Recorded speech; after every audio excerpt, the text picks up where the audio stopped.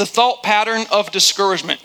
The negative thoughts that we have that bring discouragement into our life. If there's one battle that every single person in this room will have to learn to fight, it is the battle against discouragement.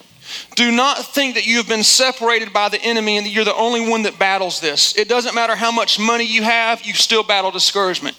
It doesn't matter what dreams have already come true, you still battle discouragement. It doesn't matter what you look like, how old you are, what kind of parents you had, what kind of job you have, what kind of boss you have. Every single person at some point in their life, they're going to have to learn to overcome the spirit of discouragement. And as much as we like other people cheering us up, as much as we love our friends to encourage us at just the right time, it is nobody else's responsibility to keep you encouraged except for yourself. It's unfair to the people that you're in relationship with to think they have to always call you to make sure you're happy. Yes, we should encourage one another like the Bible says. Yes, we should pray for one another. There's nothing wrong with that. But the responsibility of you keeping yourself encouraged lies upon you. It is not your spouse's priority to make sure you are happy and content. It's not your parents' job. It's not your children's job. We cannot rely on others to keep us encouraged. It's not even, believe it or not, this is going to shock you, don't fall out of your seat. It's not even your pastor's job to make sure. He always answers his phone and always makes sure that you're happy with everything in life. If there's one thing we have to do is this: we have to learn to encourage ourselves. That's the biggest point today. You have to learn how to do this on your own. In 1 Samuel chapter 30, David battled one of the most difficult days of his entire life. In one day, he lost everything. David was in charge of a city called Ziklag.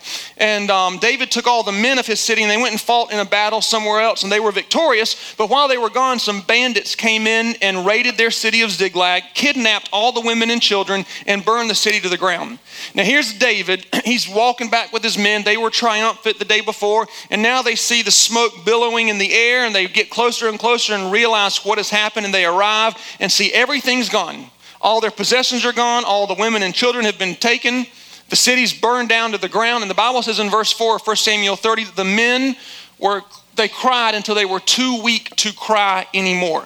I don't know if you've ever been in a place in life where you're so discouraged, you feel like the whole world is coming against you, that you literally are crying until you don't have the physical strength to cry anymore. And just when David thought it couldn't get any worse, just when he thought he lost everything he had, in verse 6 it says that he was distressed and his own men spoke of stoning him. Now his own friends are turning their back on David. This could have been the point in David's life where he fades off into the sunset. This could have been the point in David's life where we never hear again of this great hero that once defeated Goliath several years before. This could have been the point where David said, I'm getting out of Myrtle Beach because Myrtle Beach distresses me and the people there aren't right. And the problem is wherever you move at, that's where you're going to be. You can move from one city to the next and one job to the next and one relationship to the next. But if you don't learn how to encourage yourself where you're at today, no matter where you go, you're always going to be there. In the middle of these ashes of defeat, in the middle of his own friends turning their back on him, David did something that very few people on earth know how to do. It says in the rest of verse 6, but David encouraged himself in the Lord his God. His wife was not there to encourage him. She had been kidnapped. His friends that he had trusted and spent so many years with, they had turned their back on him. And now they're speaking of stoning him. David's pastor would not answer the cell phone. David tried. He hit redial over and over again. He sent a text. And for some reason, his pastor must have been on vacation, which is allowed somewhere in the Bible. I'll find it and give you the verse at some point. But the pastor's allowed to go on vacation. And for some reason, David still found a way to rise up and fulfill his God-given destiny in spite of the discouragement that he was going through. After he chose to rise up and encourage himself in the Lord his God, in verse 8, God spoke to him and said, you shall pursue the enemy, you shall overtake them, and without fail, you shall recover all. It's interesting, but not until David decided to encourage himself did God speak and then give him the power to do just what the scripture says. David overtook the enemy, he pursued them, and he recovered everything that had been stolen from them. So the question I have for you today is this, because there's a great freedom in being able to encourage yourself. There's a great freedom in not having to, it's okay to have friends, it's okay to have people praying for you, but there's a great freedom in not having to have somebody there all the time to make sure you're happy. So what's the application for the sermon? How did David do this? Let's start the application process.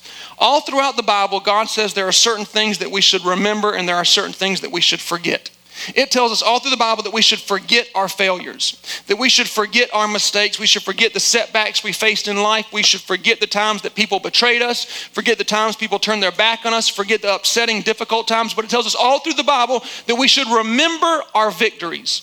We should remember our accomplishments. We should remember the miracles that God did in my life. In Lamentations 3:19, it says, thinking of my troubles makes me depressed.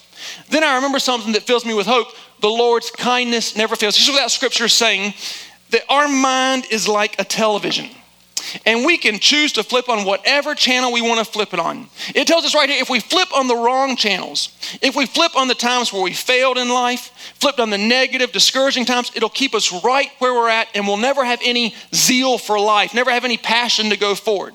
But it tells us if we will flip on the right channels, if we'll flip on the good memories, if we'll flip on the times where God brought us out when we didn't think we were going to make it, where God opened up the door where we didn't think was going to open, where God gave us that promotion in life, if we will remember the good things, and the scripture says here that it will fill us with hope. I have a lot of good channels that I like to play in my mind all the time. One was when my son Zachary was being dedicated as a baby. He was less than a year old, and I was 20 years old. And we were actually in this building, and I was showing him off. I had a new suit on that day, and people are taking pictures and praying for him. And I had it on my shoulders for everybody to see. And all of a sudden, as the pictures are going and the pastors are praying, I felt this warm liquid just pour down the profile of my body. And you may think that's not a good channel. Listen, I play that channel over and over and over again, and it brings joy to my heart. About 2 years ago, a friend of mine took me to New York and surprised me with some Billy Joel tickets, one of my favorite artists. And I was very excited to go, and the tickets were in the nosebleed section. I mean, the top of the top of the top of the top. You couldn't tell if it was Billy Joel or Elton John on the stage playing, but it didn't matter. We were up there and having fun. And before the concert started, some guy in a suit, out of the hundreds, if not thousands of people around us, some man in a suit walks up to me and my friends and says, hey, I'm with Billy Joel, and I would like to know, would you care to sit on the second row down from the bottom right in front of the stage? And I thought, sure, do I need to sell you my firstborn son, my first two-born? I'll give you whatever it takes to do that. And so he walked us through one security and then another. Then I kind of got fishy. I said, listen, I bet you want us to give you our tickets, and then you're going to quote unquote take us to the second row. He said, no, keep your tickets, just follow me. He walked us through hundreds and hundreds of people. In fact, there was a security section in between the third and second rows, and we went through that. He sat us down and he walked away. Listen, I play that over and over and over again in my mind. There's no other source for that taking place except for the hand of God in my life. I replay all the times that I took my kids to sports games and coached them in soccer and basketball and things like that. Here's the point I want you to see. You hold the remote to your mind. I don't hold it for you. I would love to be able to click on the right channel in your mind and make sure you're always playing the victories and always playing the accomplishments, but I can't do that for you. Your parents can't do that for you. God can't even do that for you, which also means the enemy can't do that for you as well. If a negative memory comes to mind, you don't have to watch that channel. I know some people, whenever they go through difficult times in life, or they faced somebody walked out on them, or they faced a sickness, or they lost somebody, they will play that memory as if it was a Steven Spielberg movie in their head, and they'll pull up a recliner and they'll get some popcorn and just watch it over and over and over and over again. I don't do that. In fact, in my house, in my TV, if a channel comes on that's like really disgusting and scary and evil and weird, like TLC and people giving birth and stuff like that, man, I just turn that channel. I don't want to watch. I don't sit there and think, man, this really disgusts me, but I'm going to watch it for the next 30 minutes anyway. No, I grab the remote and I turn the channel. If that naked and afraid thing comes on, listen, I don't want to see afraid people, and I definitely don't want to see naked and afraid people. I just turn the channel. You hold the remote control to what goes on in your mind. Psalms 105:5 tells us, here's the channel we should be watching. Remember and keep in mind the miracles and the wonders that God has done. Here's what that's saying. Each one of us in here have a history channel with Almighty God. From the time you were a child, I bet if you look back far enough and hard enough, you will find miracle after miracle after miracle after miracle that God did in your life. Here's the problem we have. We remember the things that we should forget, and we forget the things that we should remember. We remember the things that we should have let go of years ago, and we forget the memories that we should be bringing up in our mind over and over again. I'm sure a lot of you have a loved one that's already passed away in your life. My best friend in high school, Marcus, he's not here today because he's up in heaven, and unfortunately he passed away a few years ago. but I had the privilege of preaching his funeral at that time. And if I wanted to, I could go to that remote control in my mind and I could turn the channel on where I see his earthly body laying in that casket. I could turn the channel on and visualize the people crying and how upsetting that day was. But I have never once shown that channel on the television of my mind. In fact, over and over again, I'll play the times where he and I would ride up and down the boulevard on Saturday nights and try to pick up girls, which for some reason we never were able to. But anyways, probably because he was with me. But anyway, just kidding. We'd ride up and down the boulevard. We would race in our trucks everywhere we went. When this was the Air Force Base even, man, we would race up and down these roads. There were even dirt roads. We'd race everywhere we went. I know when Marcus, he always wanted to honor his parents. He loved his mom and dad. And every time I'd spend the night with him, I would try to get Marcus to sneak out his house, and he wouldn't do it. He said, "No, John Paul, I don't want to upset my mom and dad." I was like, "Marcus, let's just sneak out. Let's go have fun." "No, I don't want to upset my parents." I said, "Marcus, your parents love you. They won't be mad. My parents will be mad, not yours. Let's sneak out the house, go have fun." He wouldn't do it. When his parents went out of town, I'd say, "Marcus, let's take your dad's truck." He'll never know. He wouldn't do that either. I was a really good influence, if you can imagine, my friends. Here's the point. We have to go back to the files, the history that we have with Almighty God, and realize there's a channel in our mind that can replay the victories, the accomplishments, the good times, the fun times, the time where you know it had to be God. There's times in your life that you've forgotten about. In fact, there's probably times where you were once super excited, where you knew, man, that we got this house because of God. We had this child because of God. We had this victory, this promotion, this job because of God. You were so ecstatic, and you probably said things like, "God, I'll go to church every Sunday and I'll do this and this for you." And then years go by and we totally forget all that God did. In Mark chapter 6, the disciples were with Jesus whenever he took 5 loaves of bread, and 2 fish, and he did this huge miracle, and he fed 15,000 people. I mean, with 5 loaves, 2 fish, 15,000 people. It was a great, great, great miracle. And everyone was excited. Everyone was ecstatic about it. Later on that night, Jesus and his disciples were in a boat. And the wind and the waves were blowing so hard, and the boat was just tossing. The weather started getting rough, and the tiny ship was tossed. And if not for the courage of the fearless crew, the minnow would be lost. Y'all read the Bible too? I didn't know that y'all knew the Bible that well. That's good. Anyway, so the waves were blowing. Everything was just scary as anything. The disciples were so afraid. They feared for their life. Jesus had walked on water toward them, and they're still so upset. They're still so discouraged. They don't know what's going to happen. Jesus calms the storm and everything's okay. But there's something very important I need you to see. The Bible tells us why the disciples were so afraid. It says in Mark 6:52, "For they failed to consider the miracle of the loaves." Here's what happened. They were so distressed. They were so worried. They were so afraid about what was going to happen. And earlier that day, they had just seen Jesus do the greatest miracle ever recorded.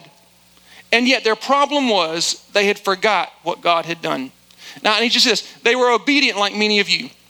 They were faithful servants like many of you. They honored God like many of you. But the very thing that could have kept them from their God-given divine destiny was this. They simply forgot what it was God did. Have you ever said, "God, if you give me this child, a healthy baby, man, I'll do anything for you. God, if you give me this job, I promise I'll start honoring you financially. God, if you give me this person in my life, I'll be in church every Sunday." And God does his part, and we tend to forget the miracles that God did for us in the past. Deuteronomy 6:10 says, "When God gives you cities that you can worship me freely in, when he gives you homes that you didn't think you'd be able to live in, when he gives you wells so you never go thirsty, when he gives you vineyards so you never go hungry, make sure you do not forget how God got you there." I heard about this guy that was driving around Market Common here, and he was looking for a parking space. Man, everything was packed, couldn't find a space anywhere. He drove around for 30 minutes. Finally, he got so fed up, he said, "God, if you give me a parking space, I promise I'll be in church every single Sunday." Just like that, a front row space, somebody pulled out like clockwork. Man, this guy pulled into the space. He got out of the car. He looked up to heaven and said, "Never mind, God, I found one myself." Do you know how many times we've done that very same thing with the miracle? We've done it hundreds of times. There was this guy I know. He's a millionaire. He lives in a huge mansion, and he loves to fish. He takes his yacht out on the ocean and fishes all the time. And I went to his house, and he had all these huge fish all over the wall, mounted all over the walls of his house. I mean, like trophies. He had there was a swordfish over the fireplace. there was a blue marlin that was next to his TV. In his living room, there was this huge hammerhead shark. It had to be like 10 feet long, and they're mounted all over the walls. I mean, it's amazing. With every single fish that he has on the wall, he has a story behind it. The story always starts with the struggle. Always starts with the reel he had to use, how long it took, the people he had to have help him bring it in. I mean, on and on it goes. His hands were bleeding. It took 2 or 3 hours. But the story always ends with the victory. Man, I finally got it, and here it is up on the wall. What's interesting is over the years, this guy's caught a bunch of small fish like trout and flounder and things like that. But none of those little fish are mounted on the wall. Only the big fish are mountable. In our life, I think it's the same way. God's done a lot of little things for us. He gives us wisdom every day when we ask for it. He gives us a peaceful night's sleep. He lets us stay faithful at our job. He gives us the ability to work and have money. On and on little things. But I believe if you look back in your life, you will find at least a dozen or two things that are so big, you say those things are mountable in my life. You need to put them up on a wall somewhere, so to speak, so when you get in a relationship with somebody, you can point and say, let me tell you what God did for me 8 years ago. Let me tell you what God did for me 10 years ago. Let me tell you how God helped me. Man, it was a struggle. I didn't think I was going to make it. And at the last minute, all of a sudden, the door opened up and God came through in my life. You have to learn how to mount the big things. In my life 20 years ago, I loved music, and playing the piano. And I would stand outside of this nightclub called Crocodile Rocks at Broadway at the beach. I wasn't old enough to get in, but I would stand outside and I would watch this guy play and sing. I mean, this went on for like 2 years straight. And I would just sit back outside by myself. I looked like a fool, 16 years old, people walking in and out. I would just stand there and watch this guy play and sing and see what I could learn and what I could pick up. 20 years later, here we are today, and he's our worship leader in church every Sunday. Let me tell you, Mark Kaufman is mountable. I know it doesn't sound right. Y'all need to change the channel in y'all's mind, you nasty people. Anyway, if I could hang Mark on my wall, I would put him up in my house, probably in the bathroom or the closet, but he'd be hanging up there somewhere.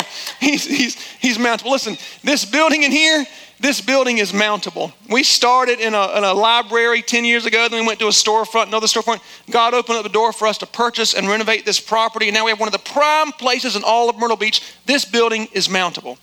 A few years ago, I made a mistake and lost a whole bunch of friends in my life, almost every friend I had.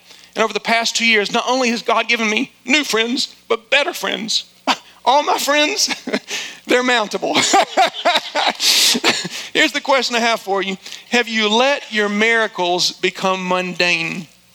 Have you let the things you were once so proud of, so excited for, these are the things that will build your faith. I realize you have a lot of hurdles to overcome in the future. I realize not everything is perfect for you right now. I realize negative situations may come your way, but if you can learn how to change that channel in your mind and replay the right things, it'll give you the faith that you need to overcome the things in the future, because if God did it for you once in the past, He can do it for you once again. I have a friend named Robert, and for about 30 years of his life, he was an alcoholic. He drank every day after work like clockwork. He'd go to the same bar. He would drink until he passed out. The same guy would take him home, and he would start his day all over again for almost 30 years, almost 3 decades. On December the 3rd of 2010, he was riding down the road on 707 here in his truck. And he just pulled on the side of the road, and it wasn't anything magical. He didn't know what to say, but he just prayed a prayer. He said, God, I can't do it anymore. I've tried and tried and tried. I can't overcome this. I can't go one more day without you. I need you in my life. Just like that, he began to burst out laughing. And my friend Robert, if you know him, he does not laugh at all. He just started laughing uncontrollably. He drove all the way home still laughing. He got into his house, and something changed in his heart. On that day, December 3rd, 2010, not only did God save him, but God delivered him from alcohol, took that addiction completely out of his life. Not only that, but anytime he even sees a commercial of beer, he gets sick to his stomach. What I love about this story is ever since that day, December 3rd, 2010, he put a reminder in his phone so that the 3rd of every month, his alarm goes off. And he just takes a few minutes and just say, God, thank you that I'm not where I used to be. Thank you that on December 3rd, 2010, you changed my life. You turned everything around for me. I wonder if we set our phones to remind us on a certain day of what God did. I believe every day of the month, our phones would be going off every single day. All throughout the Bible, God would command His people to have celebrations, to remember something that he did on a certain day of the year. So all throughout the year, they would take off work, stop everything they were doing, and they would celebrate a particular day. In Exodus 13:14, it says, in the future, when your children ask, what are we celebrating? You say, the Lord used his mighty hand to take us out of slavery. I can picture us having a big party one day, and we got music like we're going to have today, and there's lots of food being catered. We're having a party. And I can picture some visitors coming into our church later on, and they say, what kind of party are y'all having? Is it a wedding celebration? Is it someone's birthday? Is it a Super Bowl party? And you stop them and you say, no, we're just taking the time to celebrate the things that God's done in our life. 8 years ago, God gave me one of the most beautiful daughters you could ever imagine anybody having.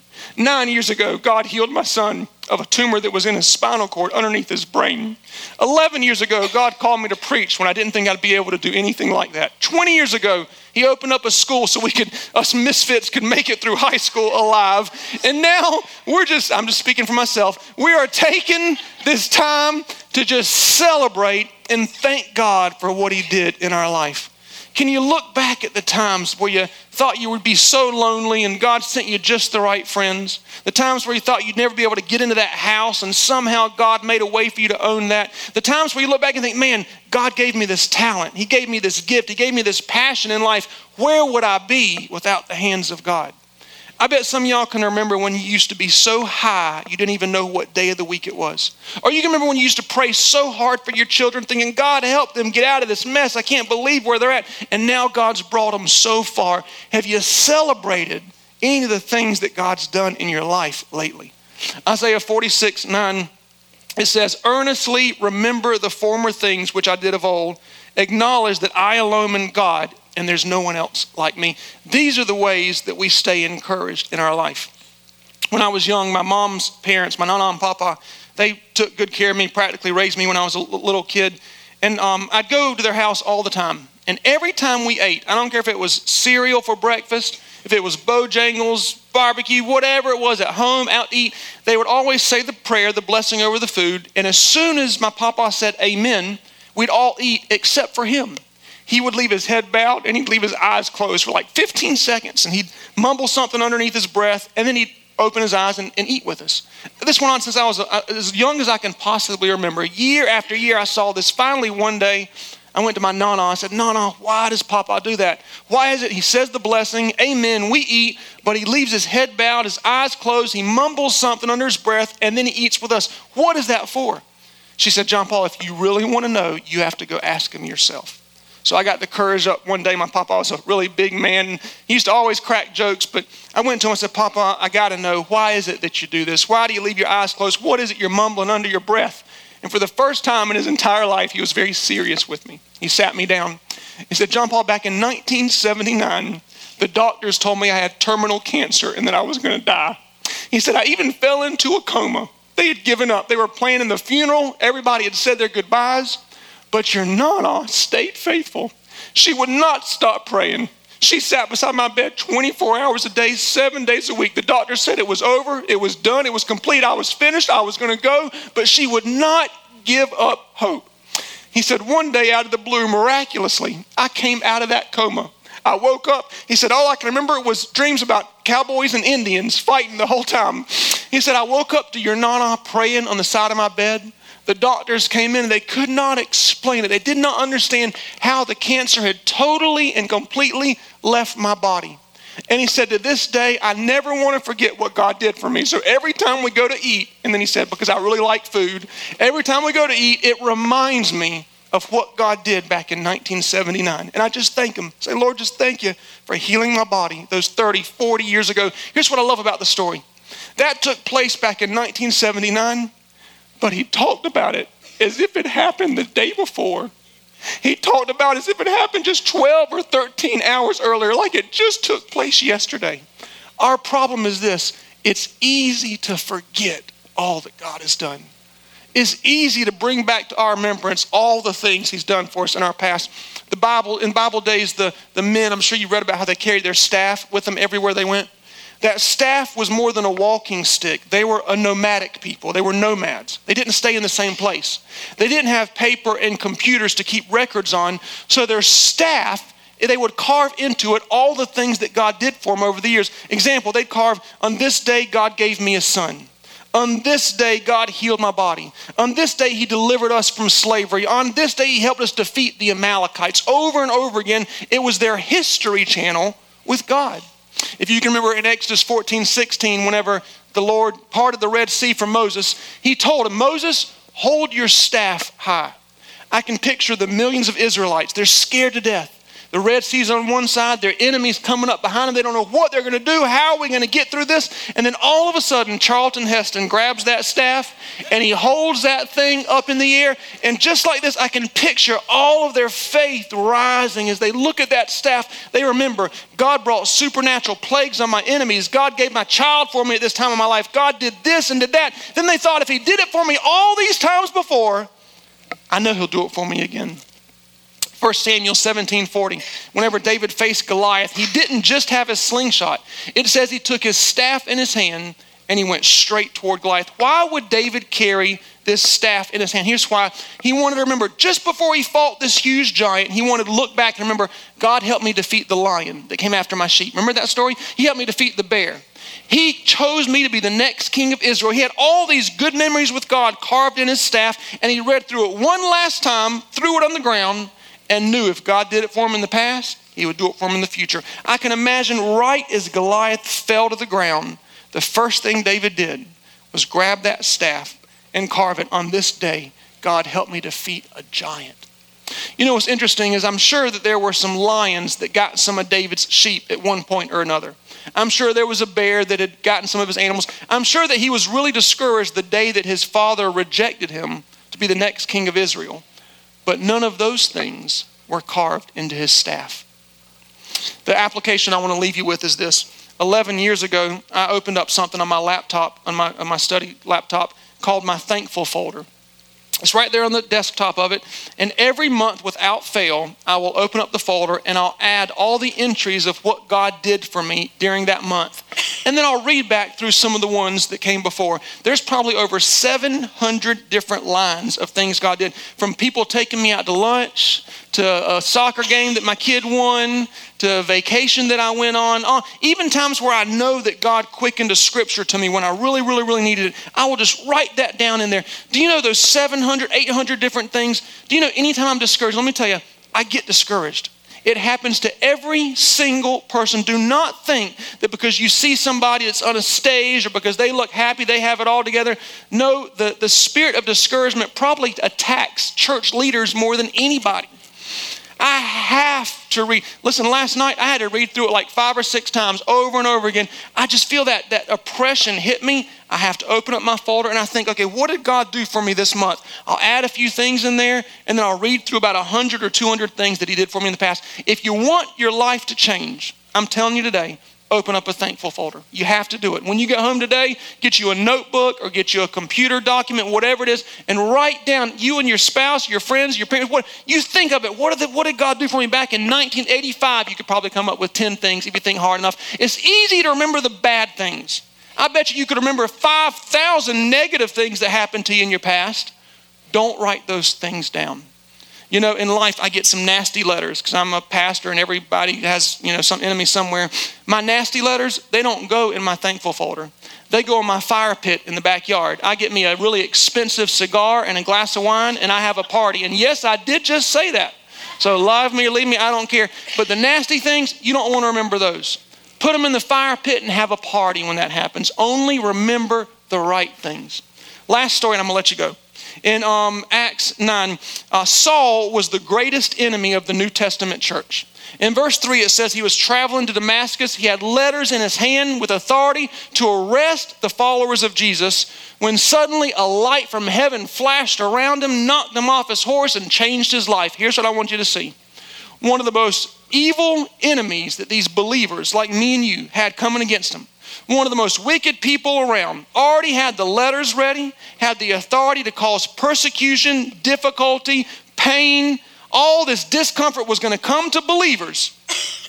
And God turned Saul's life around on the way there.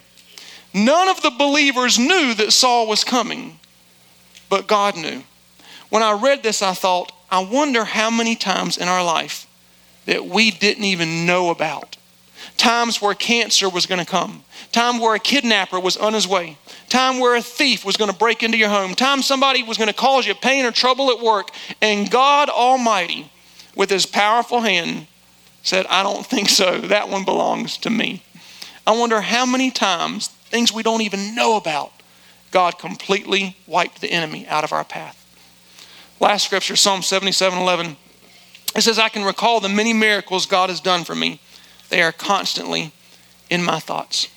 If you will today take the responsibility of encouraging yourself and not put it on others all the time, if you'll be willing to open up a thankful folder and remember the right things and start turning off the channel when the wrong things play, then just like David did in the beginning, I believe you'll be able to pursue the enemy, overtake him, and recover everything that's been stolen from you and fulfill your God-given destiny.